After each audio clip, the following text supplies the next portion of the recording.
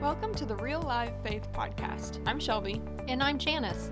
Life is a parable. All of creation points to God the Creator.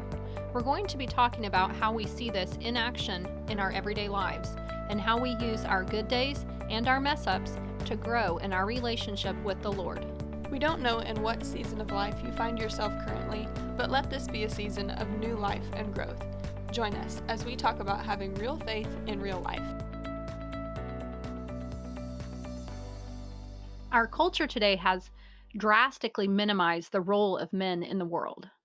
Sitcoms and cartoons that we see on TV and on social media, they seem to always depict men as dumb and unimportant, unnecessary, mean, sexist, womanizing, weak, or just horrible people. And it doesn't help that there are some fathers in the world who are disinterested in the lives of their children, passive in their discipline, not leading spiritually in their homes, or just generally absent because of their job or overly busy in their schedules. They seem uninvolved or unavailable and even spiritually lost. And so I think today, more than ever, we really need to be thankful for the great witnesses of godly men with their families. We probably all know dads who pull double duty, serving as mom and dad to their kids. And we really need to encourage them and pray that they can be an encouragement and an influence on other fathers, because time is fleeting. In no time at all, those little ones will soon be adults with families of their own. And so, what examples are being set for these little ones to follow? As Father's Day approaches, why not take some time to reflect on biblical manhood and the role of parenting?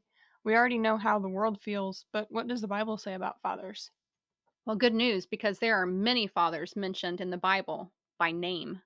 As we read, we find them leading their families, protecting their families, guiding them, and loving them, giving them stability, and setting good examples for their children to follow.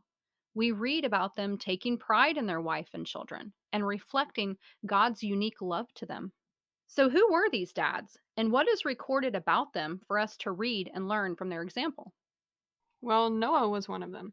We can read about his life in Genesis chapters 6 through 9. Noah believed God at his word and displayed a godly fear or reverence towards God. He took action out of obedience, and his entire family was saved. He displayed great faith that responded to God and influenced his family. He also exemplified hard work, and he valued his children. Noah's life was a life of love, obedience, and surrender. In fact, Hebrews 11:7 tells us, by faith, Noah, being warned by God about things not yet seen, in reverence prepared an ark for the salvation of his household, by which he condemned the world and became an heir of the righteousness which is according to faith. And another great father we find in Scripture is Abraham. We can read of his life in Genesis chapters 11 through 18. He lived a life of faith and obedience, and he began those steps of obedience without even knowing where he was going. God blessed his steps of obedience and guided him and his family. Abraham surrendered his plans to God because he knew who was going with him. He was not a perfect man, but he tried his best to live a life separated from the ungodly ways of the world, and he showed his family how to do the same. In fact, Genesis 18:19 has this to say about Abraham: "For I have chosen him, so that he may command his children and his household after him to keep the way of the Lord, by doing righteousness and justice, so that the Lord may bring upon Abraham what he has spoken about him." And then in Genesis chapters 22 through 35, we read about the life of Isaac and the man and father that he was. He surrendered life to God completely. His talk matched his walk, and he served other people and looked for ways to benefit others more than himself. Isaac's testimony was seen by others. He was always blessing them and refreshing them and serving them. Hebrews 11:20 says, "It was by faith that Isaac promised blessings for the future to his sons Jacob and Esau." And in the very next verse, in Hebrews 11:21, we read how Jacob continues the godly legacy that his father Isaac had left behind. That verse says, "It was by faith that Jacob, when he was old and dying, blessed each of Joseph's sons and bowed in worship as he leaned on his staff." So we have Jacob as another father who shows us a godly example. He made sure to tell his family he was saved. He showed us how God took care of him in Genesis 48, verse 3, where it says, Jacob says to Joseph, God Almighty appeared to me at Luz in the land of Canaan and blessed me. He told them how he had wrestled with the angel of the Lord to show them how God had been at work in his life in Genesis 32, verses 24 through 32. He also blessed his family and his children, and he told them how God had plans for their life. He gave them his funeral arrangements, and he died worshiping the Lord because things were right between he and God. In Exodus chapter 2, we find another godly man and father, Moses. Moses was a man who said yes to God and no to lesser things. By faith, Moses refused the life of Egypt and left that country.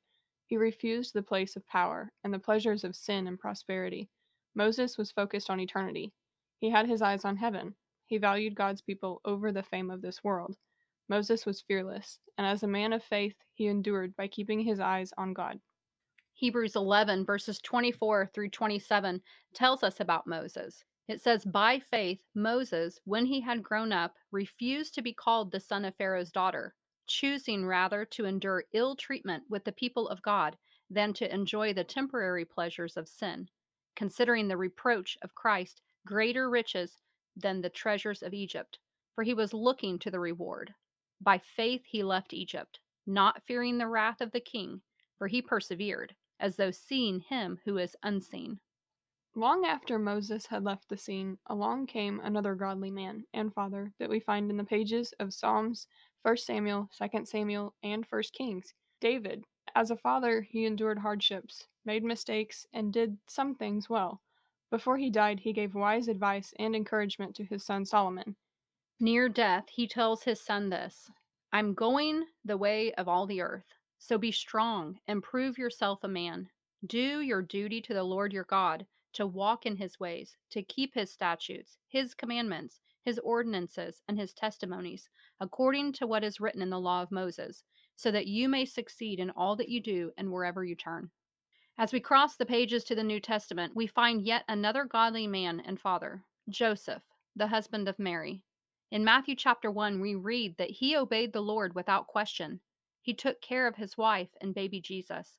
Joseph was kind-hearted and upright, a diligent student of the law who lived by faith. He was a patient and trustworthy man, resting in the providence of God. He trusted God and received timely affirmation, instruction, and protection for his family. Of course, all of these examples point to God. He is our Heavenly Father, who loves us perfectly. He is the best listener and our provider. He's faithful, as 1 Corinthians 1:9 tells us. It says, God is faithful, through whom you were called into fellowship with his Son, Jesus Christ our Lord. He also sees you as valuable, and he wants you to be with him forever. And we can find comfort in Psalm 32, verses 7 and 8, which tells us about God. You are my hiding place. You will protect me from trouble and surround me with songs of deliverance. And we know that he is for us and helps us, as Proverbs 4, verses 11 and 12 says this about God, I will guide you in the way of wisdom, and I will lead you in upright paths. When you walk, your steps will not be hampered, and when you run, you will not stumble. When families face hardships, children look to their parents for reassurance, hope, and encouragement. If their dad respects and submits to God in all things, his faith will be a source of comfort for his children and help them feel secure, regardless of what the storms of life bring against them. So, as we approach Father's Day, let's seek to encourage our husbands and our fathers so that their faith will be a refuge for their children. Proverbs 14:26 tells us, Whoever fears the Lord has a secure fortress, and for their children it will be a refuge. Godly men and fathers begin in the home and then begin to fill the church, the cities, and the nations. Let's pray for them and ask the Lord to raise up a generation of godly men who seek him, follow him, and lead their families to know him. If you have not placed your faith in Christ, why wait? Seek him and call on his name for salvation. Confess that you are a sinner and repent of your sin.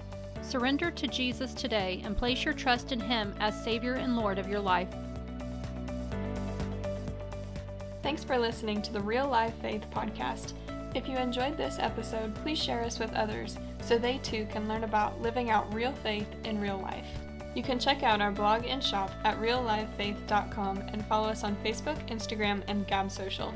Don't forget to sign up for our emails to receive exclusive subscriber content. Thanks again for listening, and we'll see you in the next episode.